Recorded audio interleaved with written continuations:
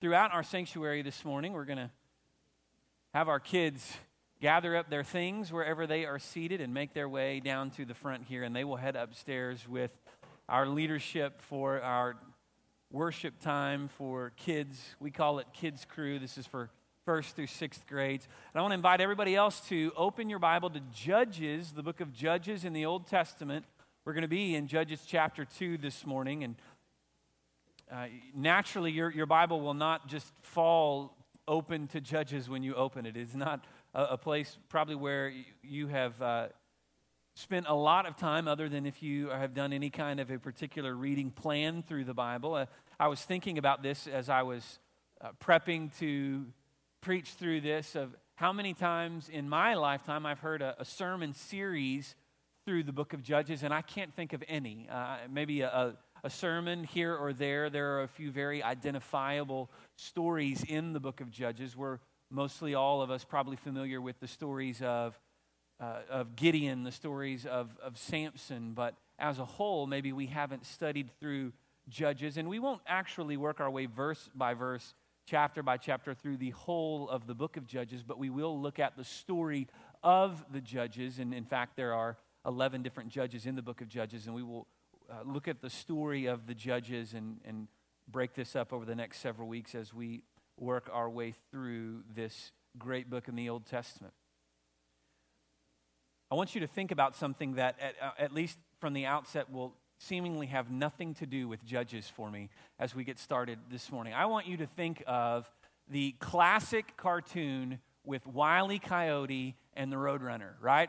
And think about those great cartoons and all of the things that happen in every one of those cartoons. There was some way in which Wile E. Coyote hurt himself, injured himself because he was chasing after the Roadrunner and he never caught him. And the only thing we ever heard from the Roadrunner was just the infamous beep beep, right? And then he would take off and the coyote's trap that he had laid for the Roadrunner, invariably whatever it was, would do more harm to him than anything else. Whatever product he had from Acme, right, from the Acme Corporation, didn't work right. It all blew up in his face. And again after again, it seemed like his plans were foiled just by his own bad luck. And it was a great cartoon, and it really never got old, even though it was the same thing each time, because they always came up with some fun, inventive way for the coyote to, fall off a cliff or something of that nature.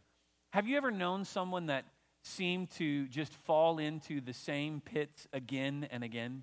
Like, have you ever known somebody in life that seemed to just repeat the same patterns over and over again? Doesn't matter what job they have, the job always ends the same, right? And it doesn't end well. Doesn't matter what relationship they're in, their relationships always seem to run a familiar course. It doesn't matter what the situation is. It always seems like they come around again and again to the same old problems, the same old routine again and again. If you've ever known someone like that, then probably at some point you've had this thought to yourself, right? At what point will they ever realize that the problem isn't everyone and everything else, but the problem is really them, right? Every job, every relationship, every situation, every problem, every conflict always comes back to the same thing, and they pin the same things on everybody else, and they never really realize that the problem isn't everybody else. The problem is themselves, right?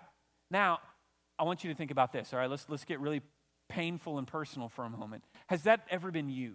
Have you ever felt like no matter where you went, everything, and it was always, everybody else has the same problems. Everybody else in life has it's always the same issues that you run into no matter where you go. And have you ever stopped long enough to think that maybe the problem isn't everybody else, right? Maybe the problem isn't everything else. Maybe the problem is staring at you every time you look in the mirror. Well, what we find in the book of Judges is that Israel falls into this pattern of behavior where they would do essentially the same thing again and again, time after time, and they would end up with the same result. And each time that they would follow this cycle or this pattern of behavior, it would always end with them distant from God, living in sin and rebellion against God. And it seemed like with each one of these successive cycles that they were a little bit further and a little bit further away from God than when they began all of it. And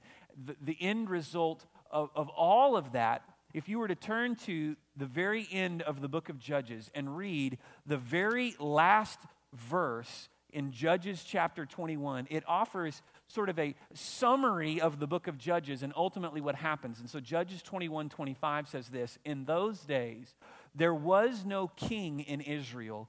Everyone did what was right in his own eyes." And so we know that the problem that Israel was facing is that they looked at all of the other nations around them that all had a king to lead them. They looked at all of the other peoples of the earth who were led by a king, and yet God said to Israel, "I will be your God, and you will be my people. I will be your sovereign. I will be your ruler. I will be the one who leads you if you will obey me, if you will follow me as my people." This was the covenant that God had established with Israel as his people. And yet when they looked at the other nations of the earth, they wanted a king, they wanted a leader like God had appointed for all of the other rulers. And so they didn't obey God the way they should. They didn't walk in obedience to him or honor him as their sovereign, as their ruler the way that they should. Instead, they constantly fell into these same cycles of behavior over and over again and again. And that's the story that plays itself out in the book of Judges. And so you may say to yourself, well, why then would we study? I mean, what hope is there? What good news is there in the book of Judges? We'll find, and even this morning we're going to look at several different lessons that we will learn from a study through the book of Judges. But we will find as we study through this book a lot of points at which we can connect and identify with what's happening. Because essentially, here is the grand narrative, if you will, of the story of what's happening in the book of Judges. You find that God says to his people, if you will obey me, if you will walk with me, if you will honor me, then I will lead you and you will experience my blessing and you will be blessed more than all the other peoples of the earth. Right? It's the covenant relationship that existed between Israel and God. They were his chosen people. And yet what happened is that God's chosen people chose instead to look to all of the other things in this world rather than honoring him, rather than following him. They were led astray by everything else that was around them. And now think about that compared to our lives, and if we were just to set that framework of that story, if we were just to set that down somehow over the world that we live in today as a lens of sorts through which we see things, we see the same thing happening still to this day, right?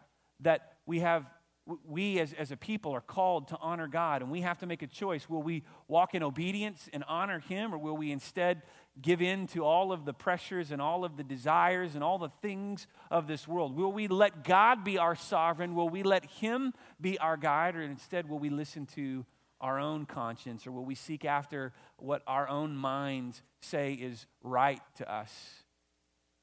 And so we find in many ways that the same story that we see happening in the book of Judges happens today with God's people still today. And that's the reason why I want to study this book, is because there are lessons we learn about God's pursuit of us. There are lessons we learn about how if we would turn to God and turn our hearts toward him and honor him, not just for a brief period of time, but if we would truly discipline ourselves to seek after him, to center our lives around his teaching and his truth, then we might avoid some of the same pitfalls that we see in the Scripture. And so it's going to be a great teaching point for us, I believe, as we study through this book. And so what I want us to do this morning is we're going to read all of chapter 2, but not all at once. We're going to read it, and as we go through chapter 2, we're going to see 5 different lessons. Now, what you find in Judges chapter 1 and 2 is sort of an overview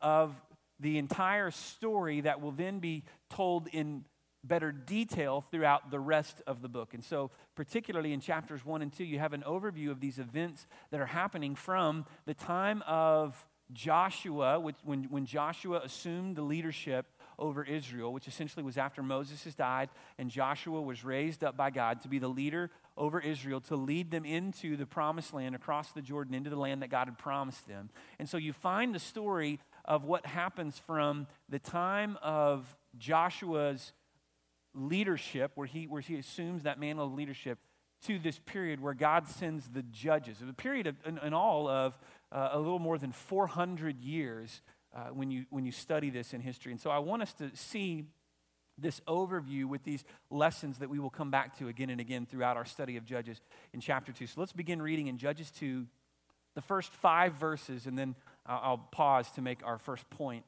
through the text this morning. It says that, "Now the angel of the Lord went up from Gilgal to Bochum, and he said, I brought you out from Egypt and brought you into the land that I swore to give to your fathers." Now this is a reminder that the angel of the Lord is giving to the people of Israel of their story. He's reminding them of what God has done. Now this would have been a story that they would have known far too well. This was a story that they were very familiar with, but he's going to use this reminder to illustrate the point that he wants to make about how they have wandered away. So he begins with essentially, remember all that God has done for you. "And I said, I will never break my covenant with you, and you shall make no covenant with the inhabitants of this land. You shall break down their altars, but you have not obeyed my voice. What is this that you have done?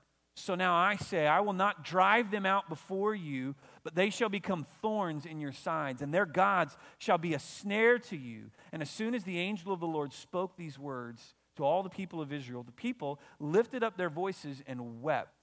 And they called the name of that place Bochim, and they sacrificed there to the Lord. Now this word Bochim actually just means weeping or weepers. It's a symbolic of the fact that they were repenting at this point. They heard this word of the Lord from the angel of the Lord, where he was essentially delivering this message from God. I have done so much for you, and you have wandered away from me time and again. You have not obeyed the things that I have called you to do. As you entered into the promised land, I told you to remove the land of all of its inhabitants and tear down their altars and all of the different things for their gods, and you didn't obey me. And so now you will stumble and fall again and again into the traps set by these pagan gods, these pagan deities, right? That they would be a snare to you, is what he says in verse 3. And so here's the first point that we see, is that partial obedience is disobedience. This is going to be a lesson that we learn again and again throughout this study through the book of Judges, that when we fail to obey God completely, essentially what we've done is we've disobeyed him. Oftentimes, don't we obey God part of the way, or we do a part of what he's instructed us to do. We keep some of what his word tells us to do.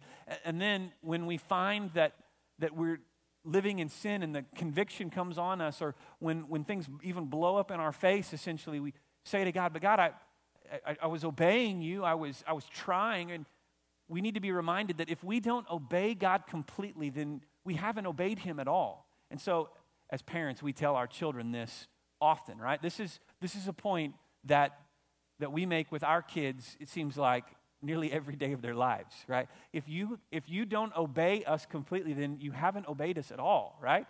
If you fail to obey everything that we've instructed you to do, then you haven't really obeyed, and that's exactly what happens here. Israel was not faithful to rid the promised land of its inhabitants. They were not faithful to tear down the Baals, the Asherah, which are these pagan gods and these pagan symbols of worship. They failed to follow through with what the Lord had required of them.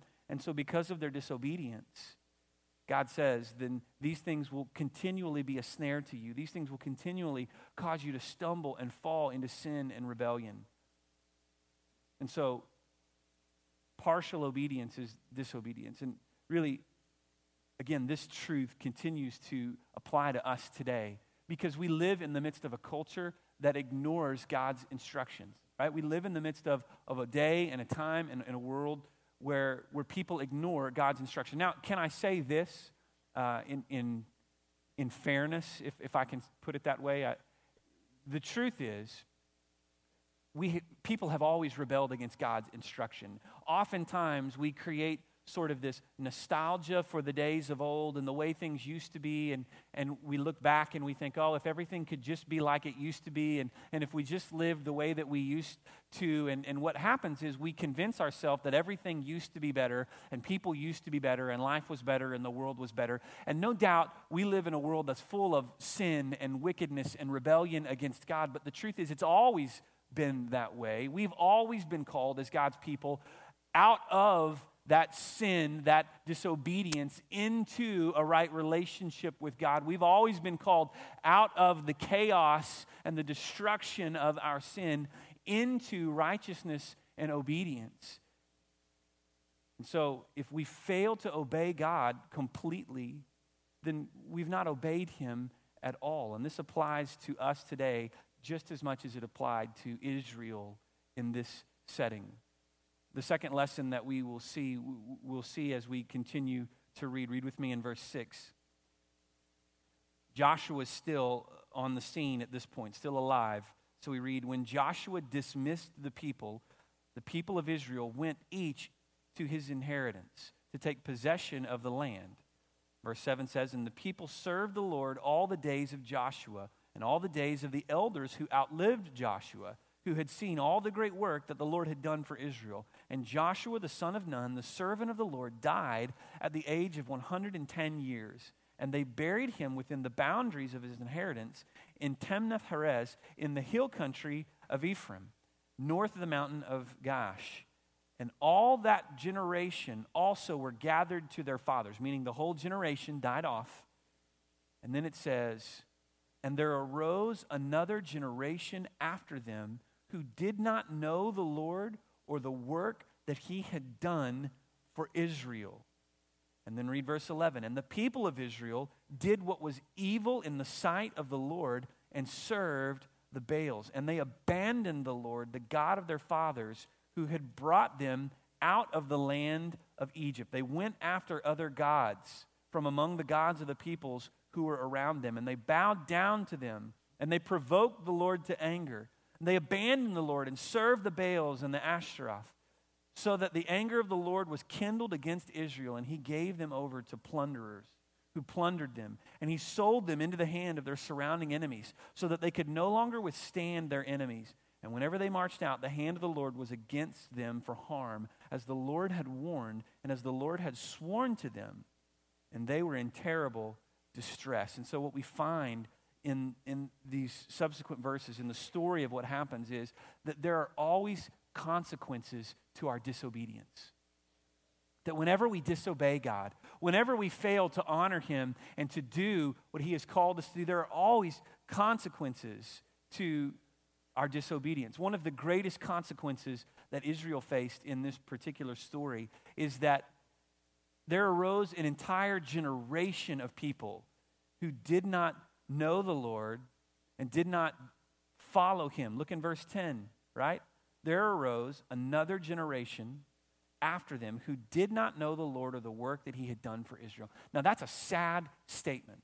That's a really sad statement, that there was this generation who had seen God do incredible things. This generation who saw God work miracles under the leadership of Joshua, this generation who crossed over the Jordan, who entered into the promised land, this generation who had received the promise that the previous generations, that their fathers and forefathers had longed for, a generation of people who had heard the word from the angel of the Lord that called them out of their sin into a right relationship, a generation of people who had seen God do amazing things, and yet they failed to impart to the next generation beyond them the disciplines, the practices that were given to them. They failed to disciple, that's the word that we would use today, right? They failed to disciple those who came behind them so that subsequent generations would continue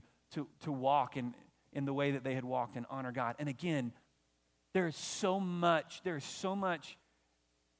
application when we think about that to today, the church and the situation that we find ourselves in today. What we find in the church today is that for too long now, we have been wrapped up in this idea that if we will entertain people, if we will make people feel good, if we will just try to just preach a message that's easy for people to swallow, one that doesn't, we don't want to push too much so that we run people off, and we try to do everything we can to make the gospel palatable for people, but essentially what we do is we water down the truth to the point that it loses any real a semblance to the gospel itself, right? I mean, it loses its power because it's no longer really the truth that we're teaching and preaching in churches. It's no longer the truth that we are building our lives on. It's something else.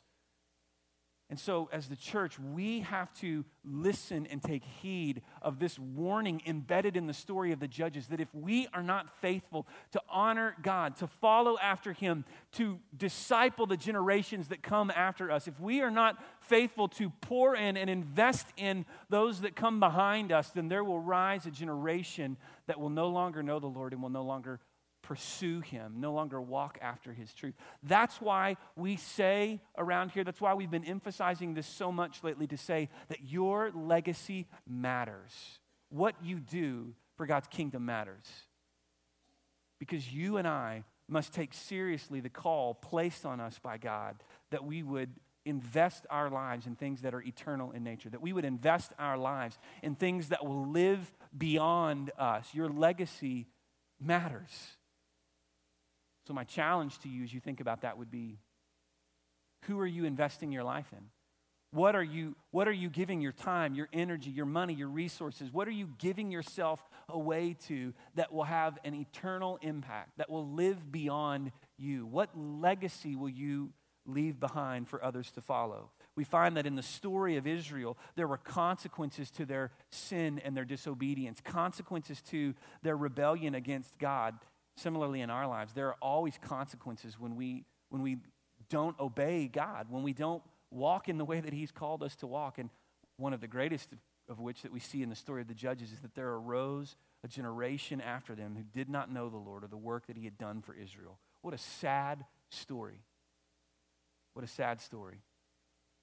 We have to take seriously the call of God to invest in our young people, to disciple others, to raise up and equip. That's not the job of the staff. That's the job of the church. We're called as staff to be equippers to the rest of the body. Ephesians 4 lays this out so that the whole body may work together and that we may all grow up into mature manhood, is what Paul writes in Ephesians chapter 4. We have to take this seriously. There are always consequences when we don't. Third point is this, is that you cannot be fully devoted to God with a divided heart.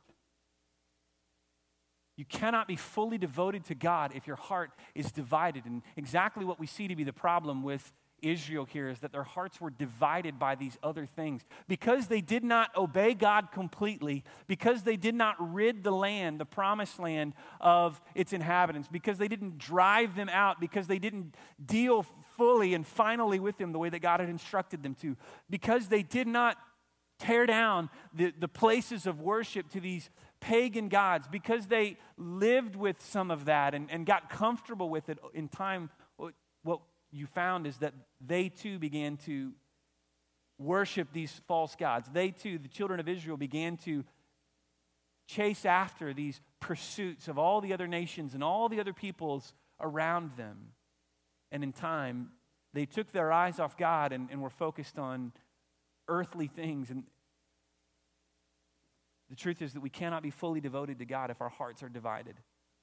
If we aren't following Him, if we aren't completely obeying Him. And so there's a connection. If you look at points 1 through 3 that I've tried to make here, there's a connection. These are all symptomatic of the same thing, really, and that is when we don't obey God, when we don't walk in obedience, there are consequences, our hearts are divided, and ultimately we tend to chase after other things. And so this is a story that plays itself out again and again. Again, I've told you already this morning, the covenant that God established with Israel was that you will be my people, I will be your God. We find that in the Old Testament, Jeremiah chapter 30, Exodus chapter 7, Leviticus chapter 26, and other places. Anytime we take our eyes off God, we take our eyes off of his commands and do instead what our hearts desire, we are headed for disaster. And that's exactly what happened in Israel's story, and it's exactly what is destroying so many Christians today, is that we're trying to serve God with a divided heart, and yet Jesus tells us that we can't, right? He says that you can't have two masters. Either you'll love the one and hate the other, or you'll love the other and hate the one, right? Jesus himself tells us that truth. So, partial obedience is disobedience. There are always consequences to our disobedience. You cannot be fully devoted to God with a divided heart. And then fourth, I want us to keep reading, and we'll see this next point. Read with me where we left off. We were in Judges chapter 2, starting in verse 16, and we'll just finish reading the rest of... no, actually, we'll just read a short bit, then we'll come back and finish. Verse 16, we read this. Then the Lord God raised up judges who saved them out of the hand of those who plundered them, yet they did not listen to their judges. Okay, I want to pause there. So here's God's solution. Here's God's answer for this problem of Israel's continual sin and rebellion. He gave them a solution. He raised up judges. Now, the role of a judge in the book of Judges was not the way that we think of a judge. We think of a judge as someone who sits in a courtroom and presides over, some kind of a criminal case. The role of these judges was not to wear the black robe and hold the gavel and just hear case after case, day after day. The role of these judges instead was to lead the people to do what the law said. And so the judges were more like prophet warriors. Their role was to preach words of prophecy and leadership to the people, calling them back to what God had instructed them to. And at the same time, they were to fight for and contend for God's truth, even if it meant leading the people into battle against others so that they would uphold and honor God's command for his covenant people, Israel.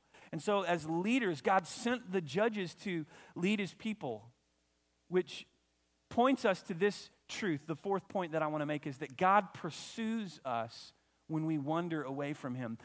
The picture of the judges is a picture of God's pursuit of his people. That even though they lived in sin and rebellion against him, even though they wandered away from what God had instructed them to do, God was pursuing them. He was seeking after them, trying to bring these judges into the midst of the people to call them back into a right relationship with God, that they would honor God as their sovereign, as their authority, that they would follow him, that they would live in obedience to him, and not just partial obedience, right, but fully trusting and obeying what God had called them to. And so the picture of the judges, the story of the judges is a story of God's pursuit of his people, of how he loves them.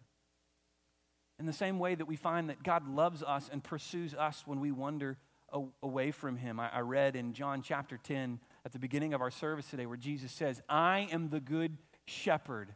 I lay down my life for my sheep, Jesus teaches.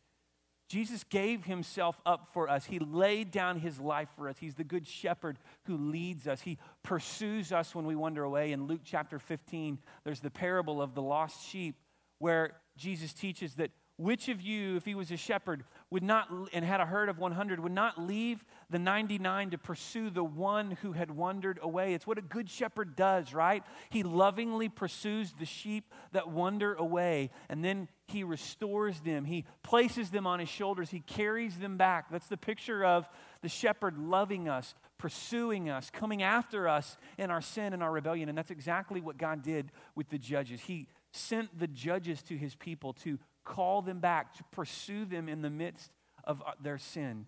Because the truth is that our unfaithfulness is no match for God's faithfulness. Our sin is no match for God's love and his pursuit of us. We can sin again and again, and God will lovingly pursue us again and again, time after time, because he wants us to be in a right relationship, because he's willing to lay down even ultimately his life for us so that we would be in a right relationship with him. And so in that way, the judges not only show us God's love for us, but really they become sort of a precursor pointing the way to Jesus. that in the same way that the judges tried to lead the people back into a right relationship with God, though they were not able to do that perfectly, God lovingly pursues us in Jesus, and through him, he's able to perfectly restore us into a right relationship through Jesus' sacrifice on the cross. And so he's a precursor. The judges are a precursor of sorts to Christ. And then finally, we see this last point, that you cannot live off of someone else's faith. Let's continue to read. I want to back up to the beginning of verse 17 and just finish out. Yet they did not listen to their judges, we read, for they whored after other gods and bowed down to them. They soon turned aside from the way in which their fathers had walked, who had obeyed the commandments of the Lord, and they did not do so. Whenever the Lord raised up judges for them, the Lord was with the judge, and he saved them from the hand of their enemies all the days of the judge. For the Lord was moved to pity by their groaning because of those who afflicted and oppressed them. But whenever the judge died, they turned back and were more corrupt than their fathers, going after other gods, serving them, bowing down to them. They did not drop any of their practices or their stubborn ways. So the anger of the Lord was kindled against Israel. And he said, because this people has transgressed my covenant that I commanded their fathers and have not obeyed my voice, I will no longer drive out before them any of the nations that Joshua left when he died, in order to test Israel by them, whether they will take care to walk in the way of the Lord as their fathers did or not. So the Lord left those nations, not driving them out quickly, and he did not give them into the hand of Joshua. So the picture that we see here is that God sends the judges to lovingly pursue and call his people back, yet they never really turned from their sin and their stubborn ways. For a season, they might have repented. For a season, they might have done better, but ultimately they never really turned away from their stubbornness and their sin. And so what they would find is that after each of the judges passed away, they would fall back into the same sins, and each time would be a little bit further away, right? A little bit worse off than their fathers, a little bit worse than those who had gone before them. And God said as punishment for this against his people that he would not rid their enemies from them, but allow the enemies to remain in the land so that the people would have to deal with. And so when you read through the Old Testament stories and you see names like the Edomites, the Midianites, and so on and so forth, the Hittites, the Perizzites, the, Jebusites, and you read all these other, and you think, who are these people? They were the original inhabitants of the land of Canaan. They were the people that God had called Israel to drive out of this land that he had promised to them. And because they didn't faithfully obey him, because they didn't completely obey him, they ultimately fell into this pattern of sin again and again. And the lesson that we learn through this story is that you cannot live off of someone else's faith. The problem was that the people never really turned their own hearts to God. They just followed the way of the judges for a season. They trusted in and listened to the leadership of the judges for a season, for a period of time, but because they never really took ownership of those truths for themselves, because they never really humbled their own hearts before God and turned from their stubborn and their sinful ways, when the judges passed on, so too did the obedience of the people, right?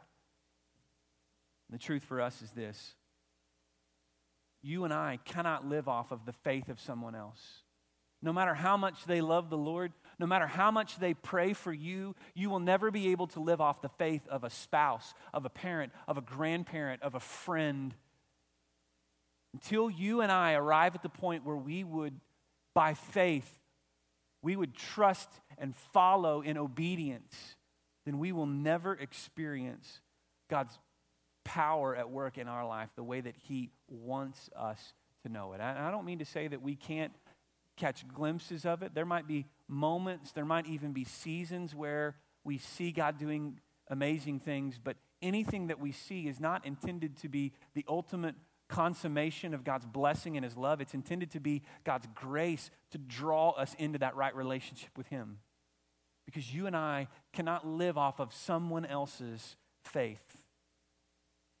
And similarly, I would add this: we can't live off of what God has done for us simply in the past. We can't look backward in time and say, well, God did this, God saved me back when, God did this in my life, He did. And if everything in your story of faith is the story of something that happened in your past, then you aren't walking in obedience with God today, and you're living off of less than what God has for you. You can't live off of those past stories, those past encounters. God wants to give you something fresh and new every day of your life, but it requires that you would walk with Him in obedience and that you would not hold on to those stubborn ways of sin and rebellion that we tend to hold on to.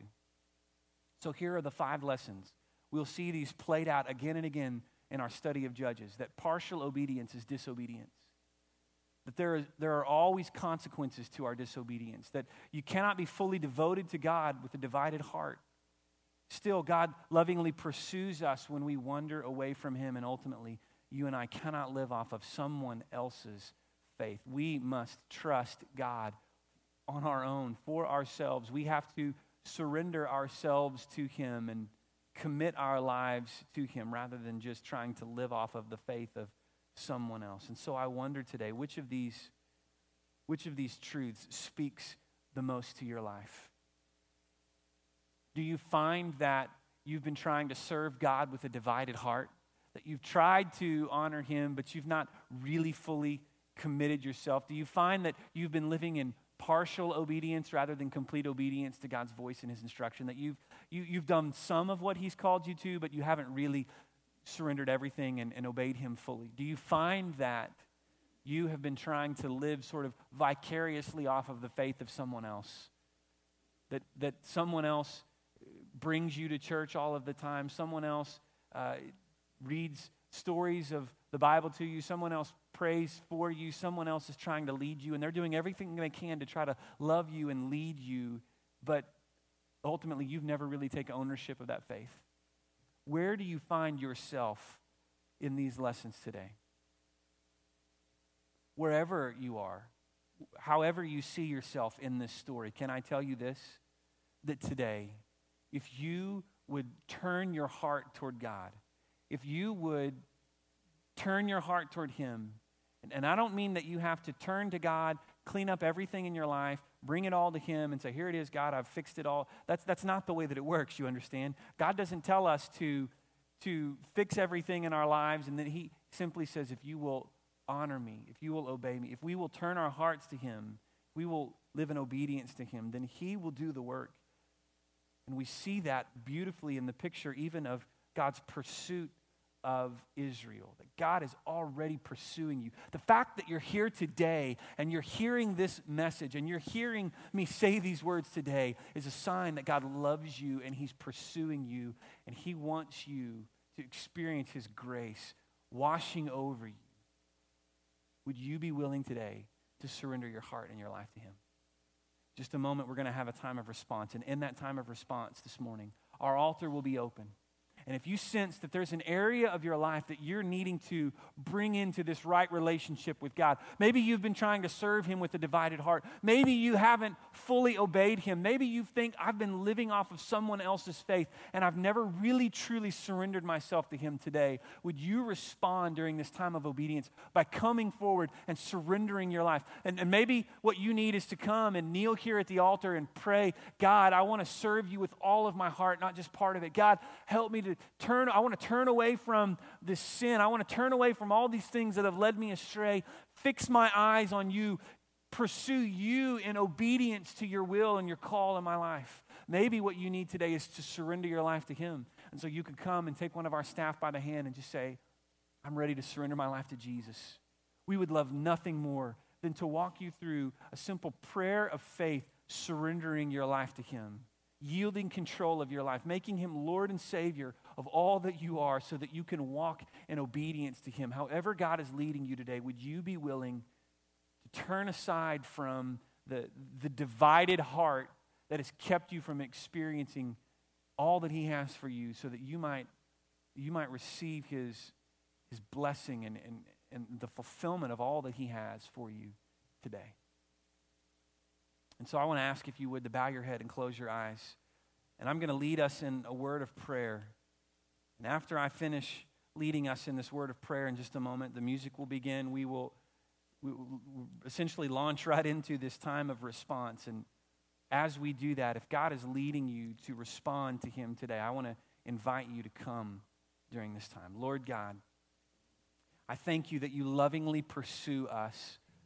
Lord, we see in the story of the Bible how you pursue your people with love and grace, how you chase after them even in the midst of their sin and their rebellion against you. And so, God, today, I pray that that truth, that gospel truth, would connect with every heart in this room. That we would surrender our lives to you, that we would no longer hold on to the sinful ways that keep our hearts divided, but rather, God, that we would yield ourselves to you. Lord, if there's anyone here today that you're doing work in their heart right now, you're leading them into this right relationship, pursuing them, calling them back, God, I pray that they would turn back to you. And Lord, if there's anyone here who is feeling the conviction of the Holy Spirit, that there's never been that moment where they've surrendered heart and soul to you, God, I pray that you would just literally lift them up out of their seat and lead them forward, that they might surrender their life to you today, God. We want to experience all that you have for us.